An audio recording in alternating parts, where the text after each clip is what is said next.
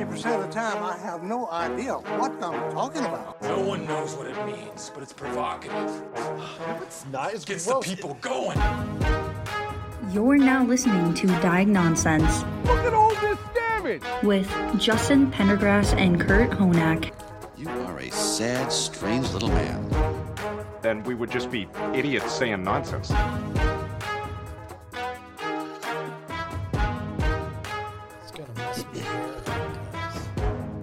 Mine too.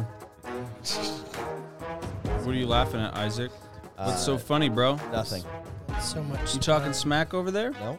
Yeah. Isaac, dude. No wearing hats backwards in the building. Oh, yeah? Yeah. Yeah. It's against my religion. It's a good thing this is an audio podcast. Yeah. Examine the plank in your own eye before you look at my speck of sawdust. Bro, the log's in there. I'm not trying to take the log out. Okay. It's still there. But that speck you got going, it's a pretty big speck. Pretty big speck? Yeah. All right. This isn't the soft open. We haven't even started yet. No. Kurt's not even ready. Kurt's got his notebook. What if we did start right now, though? I'm ready.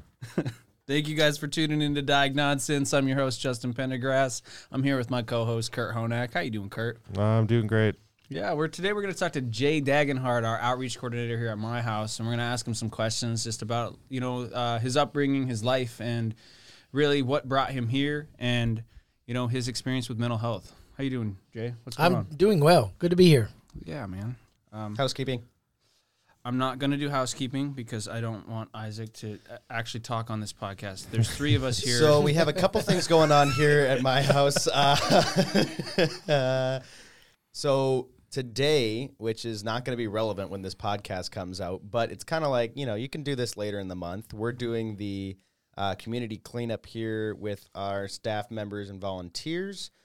So I think when this podcast is releasing, you still might be able to get some trash bags from City Hall. So go grab some, go out, clean up some stuff around your neighborhood, your area.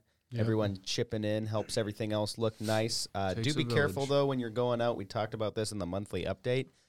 Gloves, grabbers, and a thing to dispose of sharps with. That's the three big things. We're going to have them today. Remember, if you're picking up any needles or anything like that, safety first, and ideally you're not touching those even with gloves on, and then also make sure you have a container to dispose of those and take them to where they're supposed to be. Those get special disposal. Hey, Kurt, give them a quick rundown on what they can use for those containers if they don't have a regular sharps. Well, yeah, ideally you have like a sharps or a biohazard because those have to be processed as a biohazard. So, but usually if, for us, we just use really thick plastic, like something that's, like a Gatorade bottle won't be penetrated. Yeah. Okay. Well, Gatorade bottle, I don't know if a Gatorade bottle would be. I would prefer something that's more like along the lines of something you would pick up from like a hardware store that's like a bucket or something that, is if you're going to be doing a lot of cleanup, like a really thick. But in a moment of necessity, you could grab a Gatorade bottle, throw them in there, and then replace it later. I don't know. You don't? Okay. I put them in a Gatorade bottle before. Have you? Okay. Have you, Jay? Yeah. You can do that. You could use some people even use milk cartons. Yeah. Yep.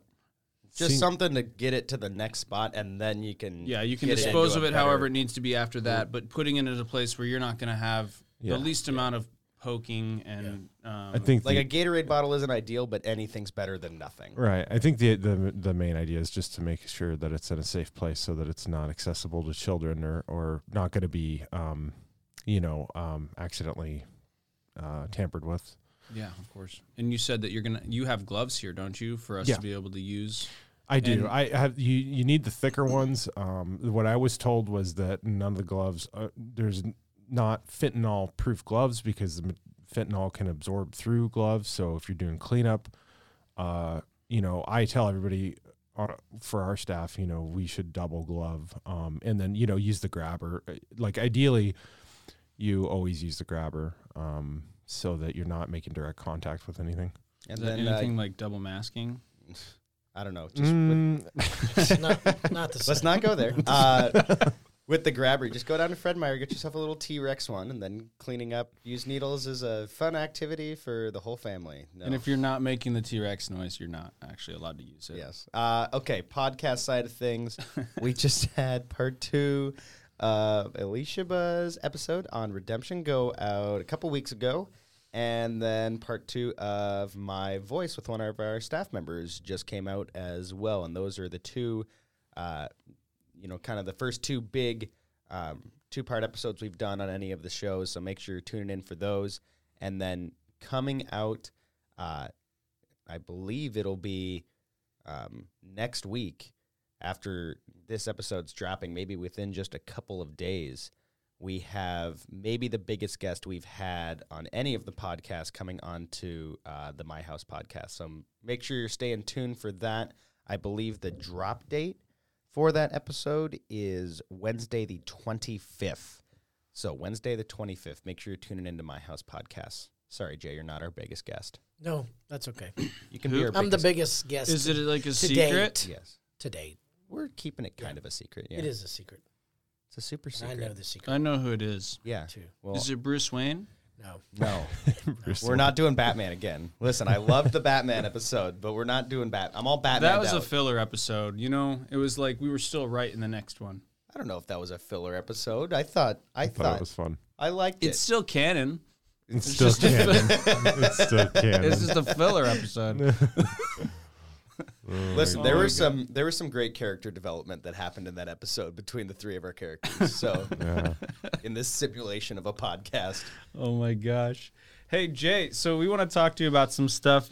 Give me I know you, but I don't know that our listeners are going to know you very well. So I just want to start at the beginning. Tell us about where you grew up, your upbringing, your family, and then kind of like ease into the life that you're in now, and then we'll start asking you some questions just about the mental health things and about your job. Sure, yeah. I grew up in rural Virginia and met my wife there, and we got married way back in 1994. Jesus. You guys probably weren't even born. Negative. None of I the was 3 in the not. room were not born by I then. was born, Jay. No. Yeah, 92, bro. Oh, okay. Close, anyway. Yeah. I could be your dad. But anyway. jeez. So, I was didn't know this was that kind of podcast. got married, and we had 3 kids, and I actually felt called towards ministry back in 1999. So I quit a great paying job, and we sold our house that we had just built and moved to North Carolina, and went to college and seminary there and pastor churches there, and then kind of felt the draw towards missions in about 2009 and 10, and then came up here to Alaska on a mission trip actually in 2010. And we decided to sell everything we had and drag our 3 kids and our dog and our chinchilla and come to Alaska. And we started a church here. And I actually met Michelle Overstreet, our executive director, through a friend that we had in Virginia. Her cousin lived here in Wasilla. And I met her, and she goes, "Hey, you need to meet this lady, Michelle." And so my wife and I met Michelle when she was over at Burchell High School. And I joke with her, and I say, "You had me at hello." But she began to tell me about the vision, because my house was just sort of a vision at that time. In Yeah, just a 2011. conversation. It was. And so I actually came on as one of the founding board members. And then I became our first full-time employee in 2013 as the outreach coordinator. And so this is my second stint. We actually moved back to Virginia for a little over 3 years, and I came back in 2020. So It's good to have you back, though, Jay, because good to be back. I didn't know you when I knew you, but I didn't know you as well back when you were first working here. I think I met you in 2016. When did you leave? 2016? 17. Okay, Yeah. so it was shortly before you had left. Yeah. And I didn't know you very well, but coming back, and I'd always heard good things about the work that you did, and just your love for this community and your ability to just connect with those out there. So it's good to have you back. And really what we wanted to talk to you about is just that kind of like your upbringing and, you know, the mental health stuff that, you know, hit you in your life. I know that you're a Seahawks fan, so there's got to be a lot of mental health problems. Actually, yeah, the Super Bowl loss. Yeah. Oh my gosh, I'm still It was scarred. second down. All you had to do was run the ball. Marshawn Lynch was the Gosh. best running back in the league, bar Ridiculous. And none. they And you passed the had ball. a timeout. You had a timeout. I curled up in a ball, like in the floor. And just, I think called out to work for 3 weeks straight. I mean, it was bad. It was bad. it's going to be a rough season this year, Yeah, too. it is. We got rid of Russell Wilson. I didn't mean to take it this No, far. it's We're okay. going too far into It's the depths. okay. This is supposed to be a hopeful podcast. Yeah, no. You know, having worked in this field for so long or whatever, I'm by no means a mental health specialist. You adapt. You know, you deal with so many people that are struggling and so many people that are going through difficult times in their life, and you learn how to work with them and how to help them take steps when they can't see a step in front of them. But I've also learned through my own life things that have happened to me. I've lost a sister to suicide and several good friends and things like that. So you have to deal with your own mental health issues as well. And so it helps you to learn how to help others because you've walked those steps and you know how to deal with it every day. Yeah, do you think that because of this job, you've actually built up a more empathy? Oh, by far, yes. And when you yourself have walked through that and you know what a person's going through, it's not just telling someone you'll get through it. You know they'll get through it because you got through it. And so I think you definitely become more empathetic. Yeah, so I know that you and Kurt have a little bit of more of a history than even yourself and I do. So what was it like when, Michelle started opening up the businesses and you started seeing like really the impact that was having on the young people? I know that Kurt, you used to run the cafe. Yeah. And so Jay was doing his outreach stuff. And so we, I'd be like training different people and sometimes we'd do, I think we did a few booths together, just like, I'd be doing coffee or something, and then Jay would be there with his outreach stuff. And so we're doing a lot of, when we got sent somewhere, it'd be like we got a lot of time to just kind of hang out and talk. So that was pretty cool. And it was cool just like because we were, building it, it was, We've been on board since and watched this whole thing kind of unfold, and it's been really cool to have Jay. You need to have outreach for like when you're building an organization, like people, there's a lot of awareness that has to be built and networking and stuff, and Jay's always been really awesome about that. Yeah, would you say that this organization has helped you grow as a person, as well as a father and a pastor? Oh yeah, most definitely. It's helped me to kind of get out of, I joke that I have a bubble. That I don't like people near me sometimes or whatever. And so doing outreach and being out in the public all the time, it's helped me to sort of branch out of that and become more of a public person and doing a lot of public speaking and representing my house when we go out. I speak at a lot of meetings and coalitions and things like that. And so it's definitely helped me to branch out in that department. But I don't know whether Kurt remembers me, but I remember him from when he was running the coffee shop at Burchell High School when he was in high school. So, some of that was a little bit of a blur for me because I went through withdrawal, and that I've read that it can affect your memory, and like I remember like obviously like being at the coffee shop and serving like people, but like I was just going through so much stuff in that. So people were kind of like are in and out of there in terms of my memory. It's just like, cause I was meeting so many people and like doing a lot of different stuff, but it was a hard time for me when Jay, when we were first getting this started, like the first few years, even like up until me coming back, like I'm doing better than, that time in that time, so. That's actually a perfect segue into my next question. The growth that you've had since coming to this organization, Jay. What would you say? Where would you say you were at before this organization, and like as far as like feeling like you're living within a purpose and fulfilling that, even in your day job? Where would you say you were, and where would you say you feel you are now? Well, I've been a pastor for over 20 years, and so part of that I felt was definitely my calling.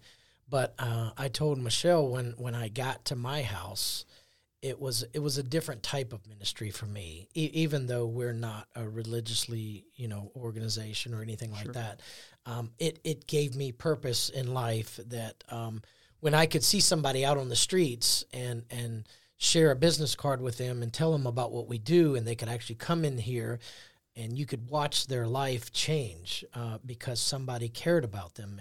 And we had case managers that could pour into them and staff that could pour into them, and they could get the services that they need, the mental health, behavioral health, and substance abuse treatment that they needed. You could see their lives change, and that changes you, because you're knowing that what you do every day matters, and you have purpose. And I the older I get, I think it means more to me. I don't want to waste days. I want to know that every day that what you're doing matters, and it's significant. Well, I can definitely see that what you're doing, Jay, does matter. As a case manager here, I do see the outcomes and the things, even if you just go and you speak at a school and 2 years from now, that person comes in, that, that was a success. That was somebody who's like, okay, hey, I know about this place, and I'm going to come in and I'm going to get the help that I need. So you mentioned early on in the podcast that you had lost your sister to suicide. And I don't want to go too deep into that because I don't want to rehash anything for you, but I'm wondering what the process of your healing looked like, how you found your peace in all of those, because I know that you've experienced a lot of loss in your life, but I do also know that you've experienced a lot of gain and happiness as well. But I want to touch on that loss for a second, and I just want to know, what was your process in finding the hope on the other side of the hardship? That's a great question. I've lost both of my siblings. My brother was murdered about 20-some years ago by his ex-wife, and then my father had passed away, and then when my sister took her own life, that it's just something different with siblings, I think, as opposed to any other loss that I've had. For me, it was really tough because, being the pastor, everybody, even when I went home, everybody was waiting. It took me 24 hours to get home after her death, and everybody was waiting on me. When I got there was family at the house, and somehow they were looking to me to make it better, which, in hindsight, it's unfair to put somebody in that situation, but sure. I have to accept that as a pastor. So it was really tough for me. I had 24 hours to grieve with my wife before I got there. And so... and then it was like game on. Then it was game on. Yeah. We had to plan the funeral. I actually preached her funeral. And so it's been a process, really. There are times when I feel like I'm doing really well with it, and then there are other times when just a memory comes up or something from her, and you kind of... want to ball up in a ball, and just have to take a moment to feel through it. Yeah, but I think the hardest part is just that people expect you as a pastor to have it all together. Whenever I do a funeral, whenever doing anything like that, and you have to find ways to act like you're okay even when you're not, and it's not fair, but it is what it is. Yeah, I think that that's actually a really interesting thing. Why do we expect our pastors to have it all together? I'm also in ministry, and I travel a lot and do a lot of things, and I don't have it all together. And I actually tell them that from the stage. Right. Because I want people to know that I'm a human first. And as a pastor, it doesn't make me perfect. And as somebody who's out there preaching and doing those things, it's because I'm doing that because I am imperfect. Sure. And I'm hurt. And I'm broken, and I know that there's a way to heal and there's a way to get through it, and I cannot show you that without showing you the broken me. So it's interesting that you say, you know, even as a pastor, like you have to kind of like close yourself off in a sense. But I would like to see pastors open up to their congregations more and be vulnerable and broken to them. I think that that would be more powerful and more accepted than, I mean, right now, maybe not, because there's a lot of like, there's a lot of judgment within the church when it comes to like somebody who's struggling. But I feel like if a pastor had a place to open up, we would have less pastors falling into the temptation that, you know, because they'd be like, hey, I'm struggling, you know, like I'm really interested in my secretary, but I'm married, right? Like if a pastor came to you and said that, what would your first thing be? Yeah, I do think it's unfair that, you know, for years and years and maybe generations, we've put pastors on these pedestals and we're not. Like you said, we're just broken people. I feel like that old saying, you know, I'm just one beggar telling another beggar where I got the bread, you know, when it comes to faith. And so even though it's not fair, it is one of those things. I found myself in the last probably 5 or 6 years being very vulnerable on social media. There's a lot of people, and you know, in 20 years of ministry, you've befriended a lot of people in all over the country and things like that. And so it's been very helpful, I think, to other people to see me being vulnerable about my sister's loss. And we had a young man who was like a son to me that took his own life, and I counseled him through that, and it wasn't enough to help him to stay. And so I've been very vocal through social media about that, about how I feel in that, and it seems to resonate. Yeah. I guess I have another question. Sorry, Kurt. I just hop in whenever. No, it's just interesting listening because, you know, we talked about, you know, purposeful pain and theology and like how that is very human. You know, that's a very human experience. Yeah. I just feel like, yeah, I'm listening, but I think that that's all valid and like, you know, you're those just are processing. all valid. Yeah, those are all valid experiences that people have, and I think that if you don't, you know, that's to me that's the problem with a lot of approaches to mental health is like we have this symbolic like perfection, you know, and it's not. We're human beings, you know, and it's just, I just don't feel like it's attainable, you know. Well, and I mean, even the conversation is that like we can't be perfect, but then we expect our pastors to be. Right. And it blows my mind. But we're not. We're not. I'm the least perfect person in this I imagine room that right you now. struggle with a lot of the similar things that the lowest person in your congregation struggles with, and not like low as in like you know, like they're less than, low as in like they're beaten down and they're hurting, right?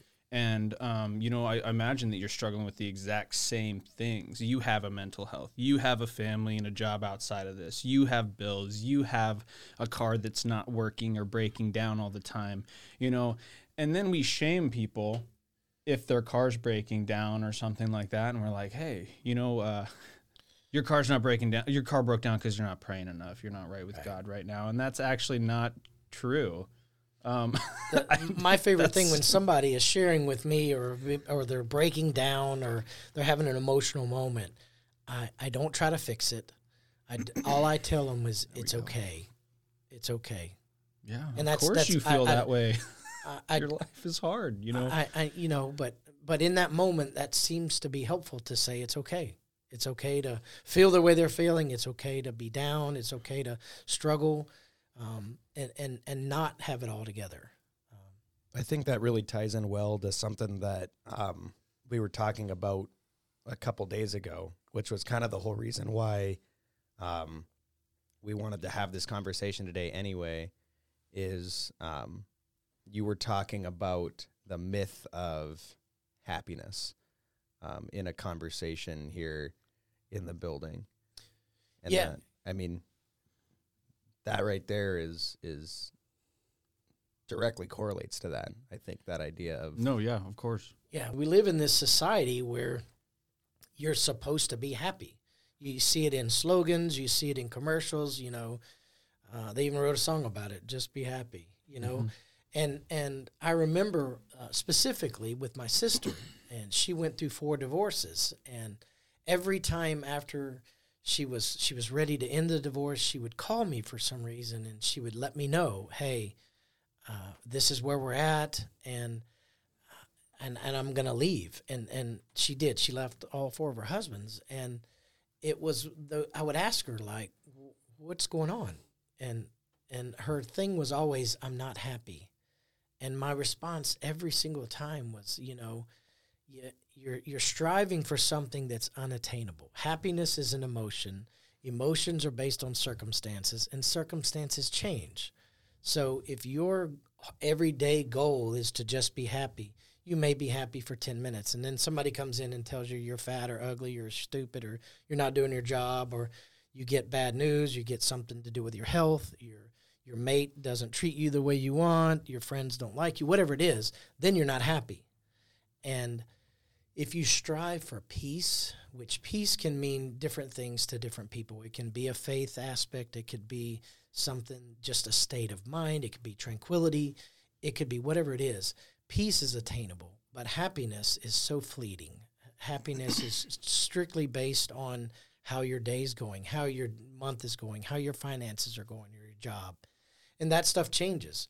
So I always encouraged her. She never could get it. And I encourage anybody that I talk with or counsel with, don't strive to be happy. Because if you're at peace, you're naturally going to have a happiness about you. And even in the midst of losing my brother and my sister and my dad and my friend Michael, I could still say I was at peace. I wasn't happy. I was struggling inside, but I had this thing inside of me that said it's going to be okay. Yeah. I'm going to make it. That's interesting. I like that you said that happiness is, I'm sorry, I'm trying to remember the exact wording that you said. You said happiness is fleeting, but peace is consistent. Peace is something that you can attain because you can obtain consistently. Because it's a state of mind. Because it's a state of mind, Yeah. right? Happiness is not. When people walk up to you and they're like, hey, how are you doing? I'm on this new kick where I just tell them where I'm at. Sure. Right? If you ask me how I'm doing, I'm going to be 100% honest with you. Today, I'm having a really hard time. I'm not going to just tell you I'm okay just to get you to leave me alone. Right. If you're asking me if I'm fine, you better be prepared to have the conversation, Yeah. And I think that that's just something that's kind of got lost along the way, right, Kurt? Well, I think it reminds me of I saw an Alan Watts skit about he was talking about the pursuit of pleasure and how that can make people miserable, because one of the things that you want to do when you obtain pleasure is to obtain more pleasure. Yeah. And so you get into this feedback cycle of never ending feedback cycle of chasing that. And then he talks about how, in Buddhism, they talk about that can lead you into hell and you can be stuck in the hells. And that's what it reminds me of, because, peace. Yeah. When you talk about peace like that, that's pretty obtainable. And usually that is like a low hanging fruit of being okay with everything, I think, versus obtaining this ideal of happiness, which is kind of like heaven. That's how we envision heaven, right? Is I'm happy all the time. Life is pleasurable. There's no pain. There's no, I think that you have to be realistic too. I had to temper myself with psych drug withdrawal, because sometimes it took me months before I got certain sensations back, or it's I had to be realistic and go, okay, I can, if I try to obtain pleasure or if I want to use a certain drug, then that's going to send me straight back into that cycle. But I have to make a choice, which is, cause I think at some level, you're looking at existentialism, right? You're okay, well, how do I want to live my life? It's if happiness was in front of me and if it was immediate, sure. But then what is my life going to look like a month from now, 6 months from now, a year from now. And so when you say peace, peace is like almost like that's an easy foundation. That's a good foundation for a house, right? Yeah. Is it built on peace? Because if you try to build it on happiness, I mean, that can go away. It can be fleeting. You end up fast. with multiple divorces. That's what I think. Right. Yeah. That's drug addiction too. Sure. I mean, you're going chasing that moment of happiness, but when you wake up in the morning, you're just right back where you started, or you're feeling worse than where you started, and so then you need to continue using in order to find that sense of happiness, and soon that's the only thing. Yeah. You're so numbed that is the only thing that provides you any sort of pleasure, and that's how you spiral out of control. Yeah. Well, that's kind of what Alan Watts was saying, like that once you reach that level of pleasure, then the only thing, you're desensitized, and then the next level, and then, which can be kind of the hell of drug addiction, because, your receptors get desensitized. You got biological stuff going on to where you just have to use the drug to feel normal, and then you're in the hells, right? That's literally that cycle playing out is. And that can be a trap for people that have great wealth as well. A lot of very rich people are very miserable because they feel like there's nowhere to go from where they're at. They've just built up and up and up and up, but eventually they didn't build any sort of foundation on something where, like you said, like you have to build the foundation with peace and then work your way out from there. If you're just using not even a drug, but just using money or whatever it is to buy something, you can apply that to so many things. Oh yeah. I mean, with things, you can get into houses and cars and clothing and music equipment, whatever it is, and that stuff never makes you really happy. You're happy in the moment when you get it, but then it's like the next thing comes down the pike, and you're like, oh, I got to have that. But I've seen people going through cancer treatment and going through heart disease and things like that are in their last stages, in their last moments, and they're totally at peace.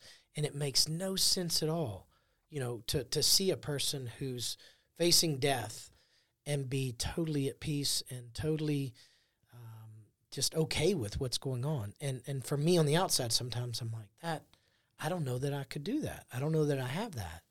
But it's also encouraging to see that they have that and they're going through that. And it's not some facade, it's not some act. It's very even though I don't want to sound morbid, but it's an awesome thing to see when somebody is at their darkest, deepest spot and they're totally at peace with it. Yeah. Do you think that that peace can scare people sometimes into not wanting it? Yeah, could be, because it sounds too good to be true. It's Right. the old saying, if it's too good to be true, then it's too good to be true. It's that, with me, like I'll catastrophize things in my mind, even if they're like little, as I'm like processing through them. And I've told you this, I have to feel through stuff so I can let it go. Right. And sometimes I feel through it for too long and it actually cripples me.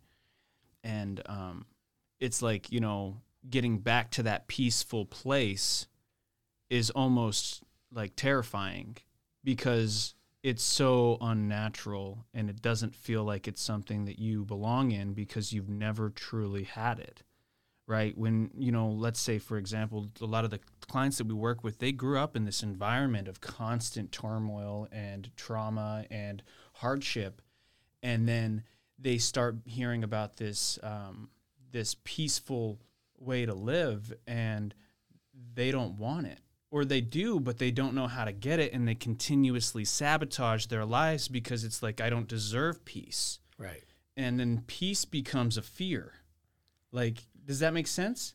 We talked about that a lot on the most two recent episodes of My Voice, where our guest was saying how bad they wanted to find recovery, but in the same moment, they knew that they weren't in a place where they were ever going to be able to achieve that, at least in that moment. Yeah. Like they needed, they were talking about how they needed basically to just be put somewhere where they wouldn't be able to slip back in there, because as bad as they wanted and knew that they needed to get clean and sober, they also knew that they weren't capable at that point of making that decision and fully sticking to that by themselves without a huge amount of support.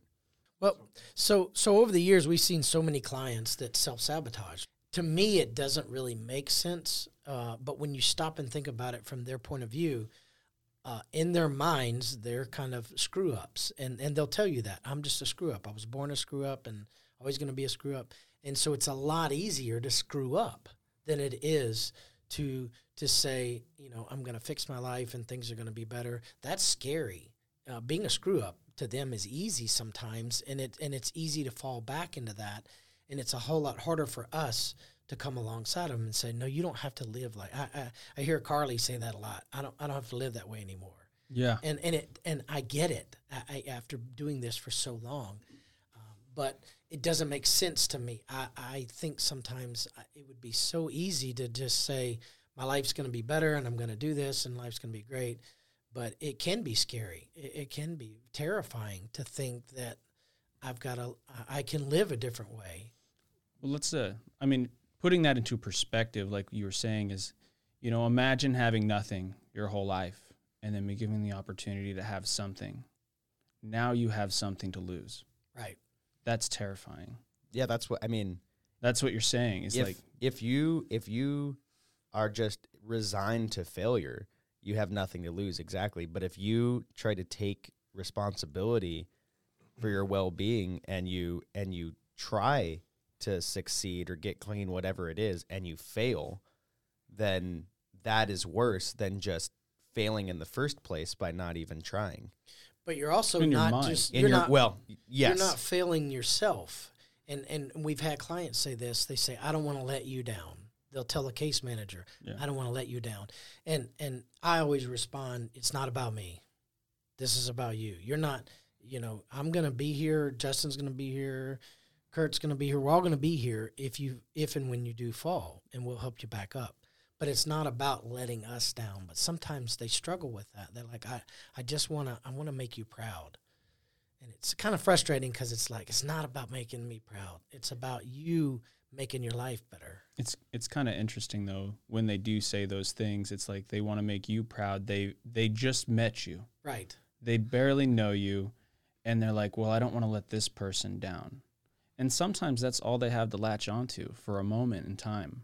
Well, right? I think that's from a psychological standpoint, I think that's like learned helplessness and codependency. When you are dependent on other people and you've been neglected, then the only way you know how to like facilitate relationships is by giving too much a lot of the times, I think. And a lot of people that we work with come from places where they've not just been neglected, not everybody, but some people not just neglected by family, but, systemically,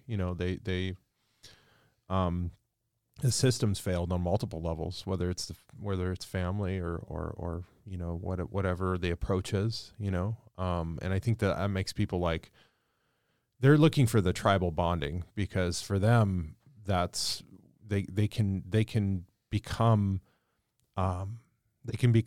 valuable the only way they know how to get value. Some people, for me, I think this was true too, in a lot of ways, is by putting themselves into a sacrificial role, and unfortunately, and so I definitely see that with people.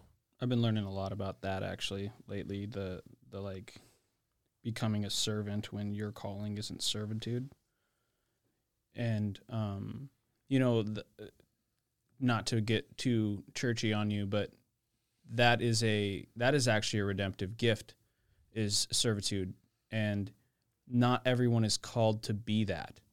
Some people are called to be, prophetic. Some people are called to be teachers. Some people are called to be givers, and when you're forced into this role, like a lot of our young people are, they're forced into these other giftings that aren't actually theirs. So for me, when I was growing up, I was put into this servant place, and I'm not that. That's not my redemptive gift. I can serve, and I'm happy to, but it's not where my foundation is. And I was forced into this role that my parents needed me to be. And then I became, very destructive in my life because I was walking a path that wasn't mine. It was something that was forced on me. And having to walk back and reset that, I call it my timeline, reset my timeline in my life so that I'm walking on a path that's actually what my purpose was very difficult. And it's terrifying to find that hope within the hardship as we're building through things, and I just find it so interesting as I'm working with these young people and they're discovering this on their own without me even having to say it. They're saying like my whole life I've been put into a box that's not my box. And, this is where I should be, over here. And they start developing these skills and these understandings as they're building their resiliency and they're finding their way as they're going and navigating the new world that they're in. Because when they come here, the first thing that I tell a lot of these kids is when you're here, I'm going to treat you like an adult. And adults have to do hard things. Adults have to make hard decisions, and adults have to do things that, are very uncomfortable sometimes. But that's how you grow. And if you're not having a growth mindset, you're just going to stay in one spot and just live in that failure. So I really, I appreciate you coming by, Jay. I think that we should have more conversations in the future. I think that you, me, and Kurt could probably talk for another 2 days about some stuff. I do apologize, Kurt. You seem a little tired today, so I know think that we all seem a little tired today. So I know that waking up. you're a little quiet. I was trying to bring you in as much as I could. No, but I thought the only thing that I wanted to say probably was that I love Jay was talking about material wealth and like how capital, in when I took my peer support training, we talked about physical capital, mental capital, social capital, and that reminds me of Paradise Lost from Milton, and that's you can be in a palace of gold but still be in hell. So that's what I think. Yeah, strive for peace. Yeah. That's what we're all trying to attain. Thank you guys for tuning in to Diagnonsense. I'm your host, Justin Pendergrass. I'm here with Kurt Honak. I'll talk to you guys next time.